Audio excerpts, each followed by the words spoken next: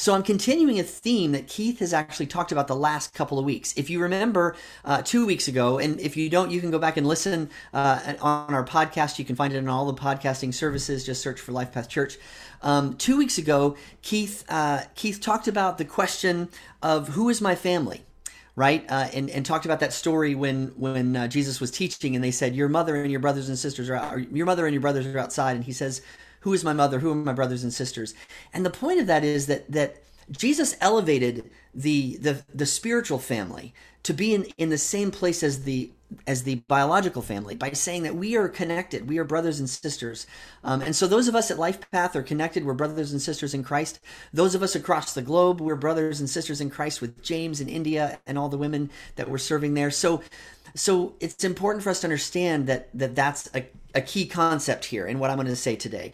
Last week, the question that Keith worked with was actually not necessarily related to family, but it was related to church. The question was, what is the kingdom of God like? And if you remember last week, he encouraged us to be a society of Christ followers based in love and compassion. That church is not an event. It's not a place you go. It's not a thing you do. It is a people. And we are the church, and we care for one another. So today we're going to look at a few stories from the life of Mary. I don't feel like we look at Mary very often, and it may just be because of some confusion about who Mary is and what she does. I was talking with some friends the other day about this, and of course our Catholic brothers and sisters have a very special place for Mary, and I think sometimes as Protestants, some of us who were raised Protestant may have an aversion to that. We may be a little afraid to talk too highly of Mary, but it's what an amazing, beautiful thing. Keith mentioned I had a choir concert last night, which just always reminds me. I do a lot of sacred pieces in Latin because that's kind of the core of the choral repertoire over the centuries.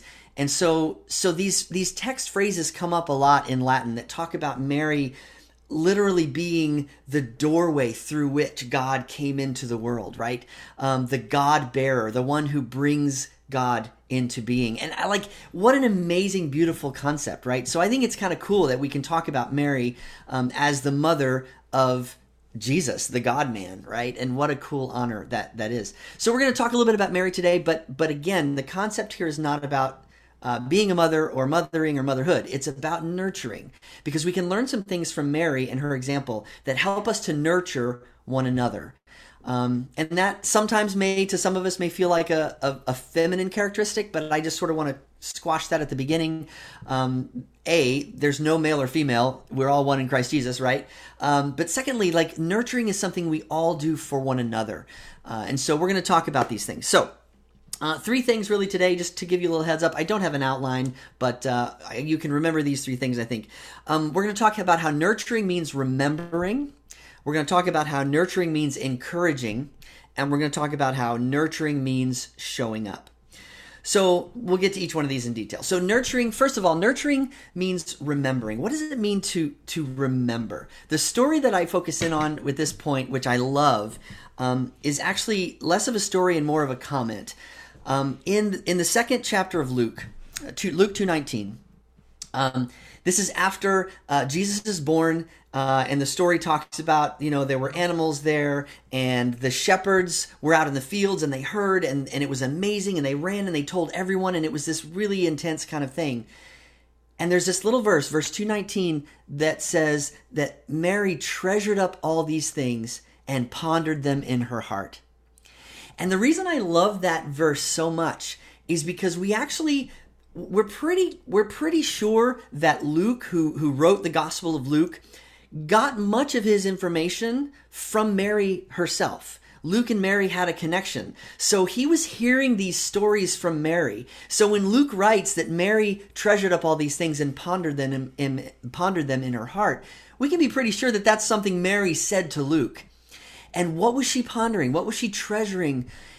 Think about everything that happened in the first couple of chapters of Luke, right? Mary finds out that not only is she pregnant, but she's pregnant without ever having been with a man, that it's God's child. Like angels came to visit her. She had the interaction with her cousin and that whole thing.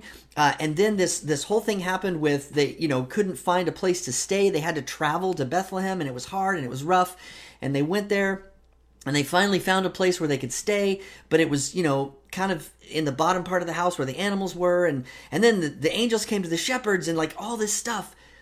And it's like, I got to remember this.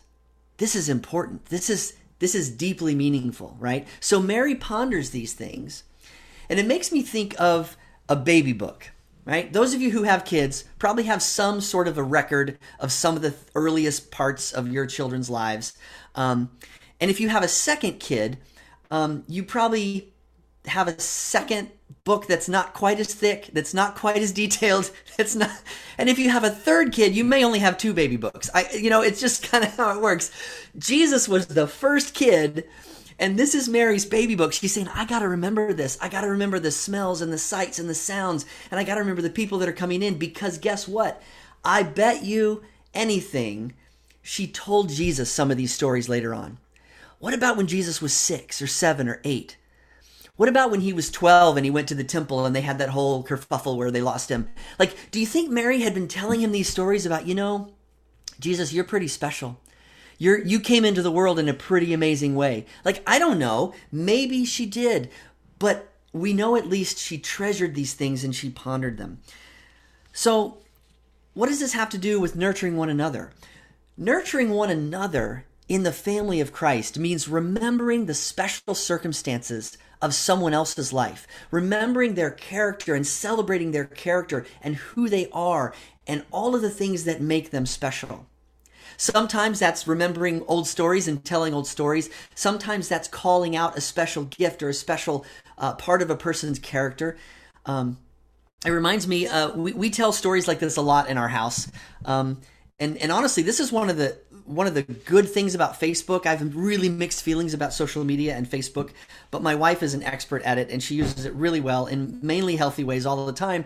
And so we'll see the memories pop up. Oh, that wasn't a dig. I mean, it's good. It's healthy ways. I get my cues from Keith. Keith is laughing and I'm like, oh no, I just said something I shouldn't have said. No, here's what I mean. I mean that these Facebook memories pop up about crazy, ridiculous things that maybe that Jack did when he was a kid, and he makes some crazy comment and we all laughed at it. And Elisa has the forethought to put that into Facebook and post it. So then now 10 years later, 8, 9, 10 years later, these things pop up and we're like, hey, I remember that. And these stories tell us about someone's character. They tell us about who they are and what they were like. Recently in my family, we were telling a story. We were talking about, we're talking with Kaysen and reminding her of the story of when she was in the 7th grade. And I hope she probably wouldn't be embarrassed for me to say this, because many of you know this. She actually wrote a screenplay. She got really excited about a book series that she read, and when the book series was over, she was like, I want to finish the story. So she wrote an additional whole story. It was a 70-page movie screenplay.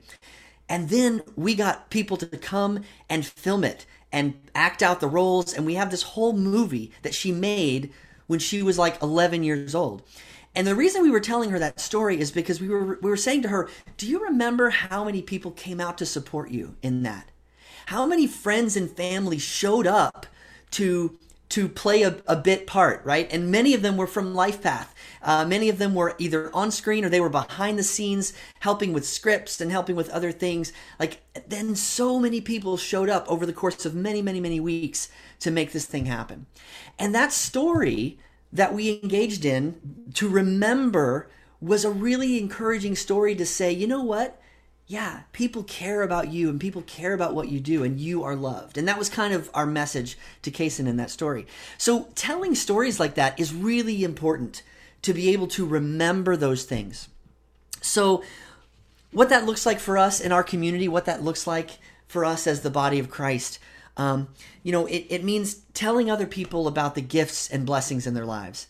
Saying to someone, you really are special because of this and that and that. And like to explain that, or to say to them, remember that time when you came and you did this for me? That was really meaningful. And that was really important. So to be able to help people remember, to treasure up these things and ponder them in our hearts, that's what it looks like to nurture one another as the body of Christ. So I want to take a brief second here, and this may seem a little unusual, but what I want to do is I want to just have a few minutes of silence, not minutes, maybe a few seconds of silence, because I want you to take the next action step of deciding, who am I going to nurture in this way? Who in my Life Path faith community, or maybe in my global faith community, who can I nurture in this way by remembering who they are, what they've done, all of those kinds of things? So I'm going to take a brief pause. I want you to think about who that might be and how that might happen for you this week.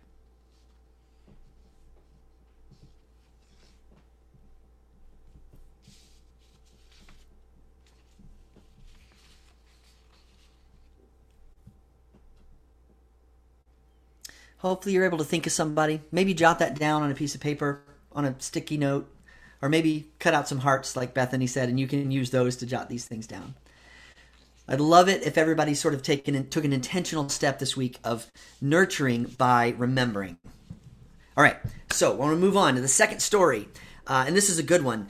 The second thing I want to talk about is that nurturing also means encouraging. And what does encouraging mean? The word courage is part of that, right? To encourage someone is to literally give them the courage to go and do something that maybe they weren't going to do before. One of my favorite other stories that involves Mary is in the Gospel of John, chapter 2, verse 5. This is the wedding at Cana. So I'll briefly paraphrase it. If you remember the story, Jesus is at a wedding because he had friends and he went to parties. We know this. And so he's at the party, but the party planners didn't do a really good job, or maybe people just drank too much and they ran out of wine. Well, Jesus' mother is also at the party. And Mary comes to Jesus and says to him, hey, we need to do something about this wine. There's a problem. You need to fix it. And I know we've been doing a series on the questions Jesus asked, and I briefly thought about making this the question of the week, but I didn't think it was really good because Jesus' question back to her was, dear woman, why do you involve me? Questions Jesus asked. He says to his mother, why are you getting me involved in this, right? But here's the beautiful thing about this story. And again, I don't know what details are left out, but what we have in the story in my 21st century interpretation is a beautiful snapshot. Jesus says, why do you involve me? My time has not yet come. Mary doesn't even acknowledge that, and she turns to the servants and says, do whatever he tells you. Like, she just completely bypasses his objection and says, you know what? I'm just gonna make sure this happens, and goes to the servants and says, hey, servants, do whatever he tells you. I almost called this part nurturing means pushing because it was less encouragement and more just kind of shoving him out into the spotlight, saying, it's time, Jesus, do your thing, fix this situation and be who you are. And it just makes me think about how much when we nurture others, it's often about pushing them to do things they never would have done on their own. How many things in your life have you done, but maybe you were a little unsure of your ability to do it? You were a little nervous, you were a little scared, but other voices in your life spoke into your life and said, you need to do this. You are capable, you are strong, and you can make this happen. That sort of encouragement to do something, that's what Mary shows us in this story. She just puts Jesus out there. And as we know in the Gospel of John, this is the first of the 7 signs that John records that illustrate who Jesus was and what he came to do. So I think it's a beautiful story to think about. And it reminded me of another story, actually, here in our Life Path community. And I was chatting with Sabrina this morning to make sure it was okay to share this. So you can ask her to fill in the details if you want. But I remember a time when Sabrina was involved. She had come to our church to kind of check things out, and then she liked it, so she stayed. And the more she stayed here, the more we began to see gifts in her and abilities in her. And there was a specific time when many of us spoke into her life and said, Sabrina, you have real pastoral gifts. You really could add so much to Life Path if you became one of our pastoral team. And I know it was a complex decision. There were a lot of other factors, but she definitely acknowledges that encouragement, speaking into her life in that way, helped her to get over whatever uncertainty she had about actually being a pastor. And particularly because she's a woman, and there's sometimes a lot of baggage that comes with that in other church traditions. And so that's a situation where the church was sort of able to come alongside someone and say, you have gifts, and we need to see those gifts in action. And I'll tell you, there are some of you sitting right here on the Zoom call who I could easily say many things like that about. We want to see you. We want to see you using your gifts. We want to push you the way that Mary pushed Jesus and say, you know what, it's time. Just do whatever he says, right? And get you out there. So what does that look like in our community? What does that look like? How can you help to nurture others? I think we need to think about who our friends are and who they were truly meant to be and encourage them to do that. Encourage them to step out of their comfort zone and live into their calling and live into the things, their gifts, the things that they're able to give and to contribute, not only to our church, but also to our world. Maybe you've got a friend who's considering different job opportunities, and maybe you need to say, you know, I really see you being able to contribute to the world in a powerful way if you follow this path, because that's who you are.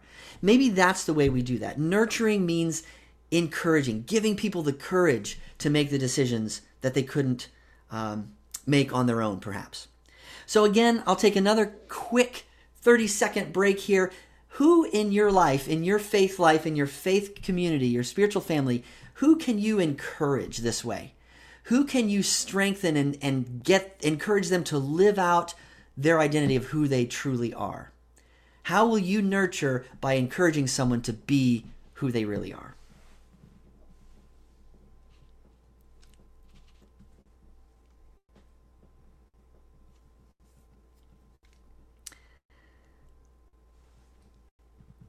And if you're keeping an eye on the chat, you'll see that Melanie is very helpfully putting these questions in there. I thank you so much for that, Melanie. That's awesome. So we want to think about how are you going to nurture others by remembering who someone is and what they've done and celebrating that. How can you nurture by encouraging and strengthening people to be who they truly are? And then the third thing that we want to do is the third story is about nurturing actually means, sometimes it just means showing up. Nurturing means just being present. And the story that I talk about here, that I want to think about here, is the very last moments of Jesus' life. Imagine all that Mary treasured up in her heart and pondered, and now imagine her standing at the foot of the cross and watching her son suffering and dying, right? This is the story we get. She showed up. She was there with a few others, with a few other women, and in the Gospel of John, it tells us that the disciple that Jesus loved, which is John, it's how he describes himself, he was also there. And from the cross, Jesus says to his mother, "Mother, here is your son," talking about John. And he says to John, "Here is your mother." He essentially provides a way for John to take care of Mary. And it says that Mary went and lived with John for the rest of her life. But Mary was there. She just showed up. We don't get many glimpses of her through the Gospels, but she's there at the end when it's most important. And to me, it makes me think about how nurturing, caring for others sometimes just means showing up. It means showing up in their deepest moments of pain. And you don't even have to say anything. You don't have to help. You don't have to do anything. Sometimes just showing up and sitting with someone is all you need to do. Sometimes maybe it looks like just sending a text and saying, "I'm here. Is there anything you need? Just know that I'm with you," right? So showing up is a really important part of nurturing, of how we nurture one another. It reminds me of a story in my own life that happened a few years ago. I had a friend who got sick and went in the hospital. He had some intestinal and digestion sort of issues and had a pretty bad thing. And so anyway, he went in the hospital. And I'm not a big fan of hospitals. I have to be honest, it's really challenging for me. But a few years ago, I was in the hospital with something quite serious. And it meant so much to me when people were thoughtful and they came to visit and they came to do that. And so as hard as it is for me, I'm really a terrible pastor in this way. It's so hard for me to go into hospitals and see people who are suffering because I just don't know. I feel awkward. I don't know what to do. I just willed myself. I said, I'm going to go see my friend. I just want to go do it. And so I went to the hospital and found where he was and found the nurse. And I said, is he in there? Can I go see him? And she says, yeah, I think it's okay. He might be asleep, but you can go ahead and go on in. I went in and he was asleep. Oh my gosh, I felt terrible. I was like, oh, what do I do? And do I wake him up? Do I not? And I'm sitting there trying to decide. And he kind of stirred and he sees me and he wakes up and he's surprised to see me.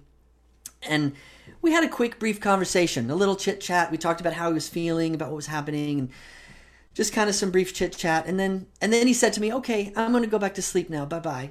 And I was like, "Okay." So I left kind of awkwardly. And you want to feel like if you do something good like that you get this wonderful, joyous feeling of like, I did this great thing, but I didn't. I walked out. I felt terrible. I second guessed myself. I was like, I shouldn't have been there. That was really awkward and weird.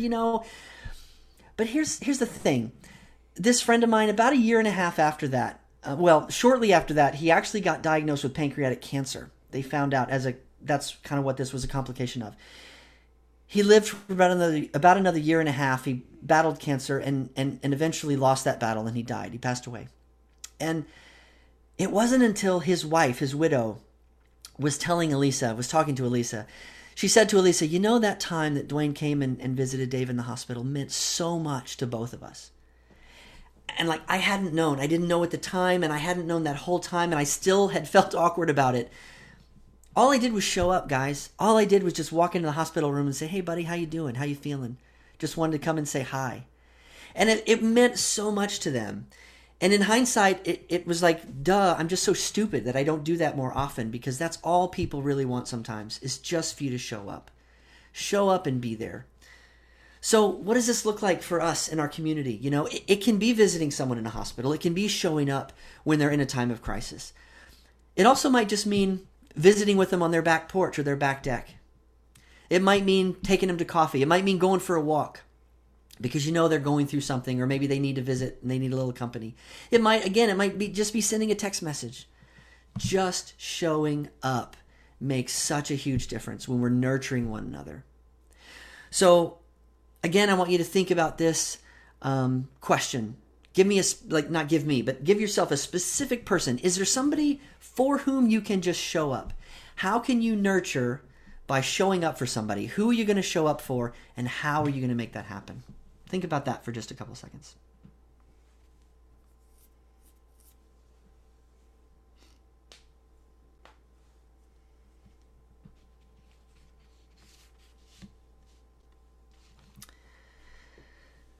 So the lessons today that we can take away from Mary and her nurturing spirit are that nurturing sometimes means remembering. How do we remember, treasure, ponder these things in our hearts about who people are, what they've done? How do we encourage them?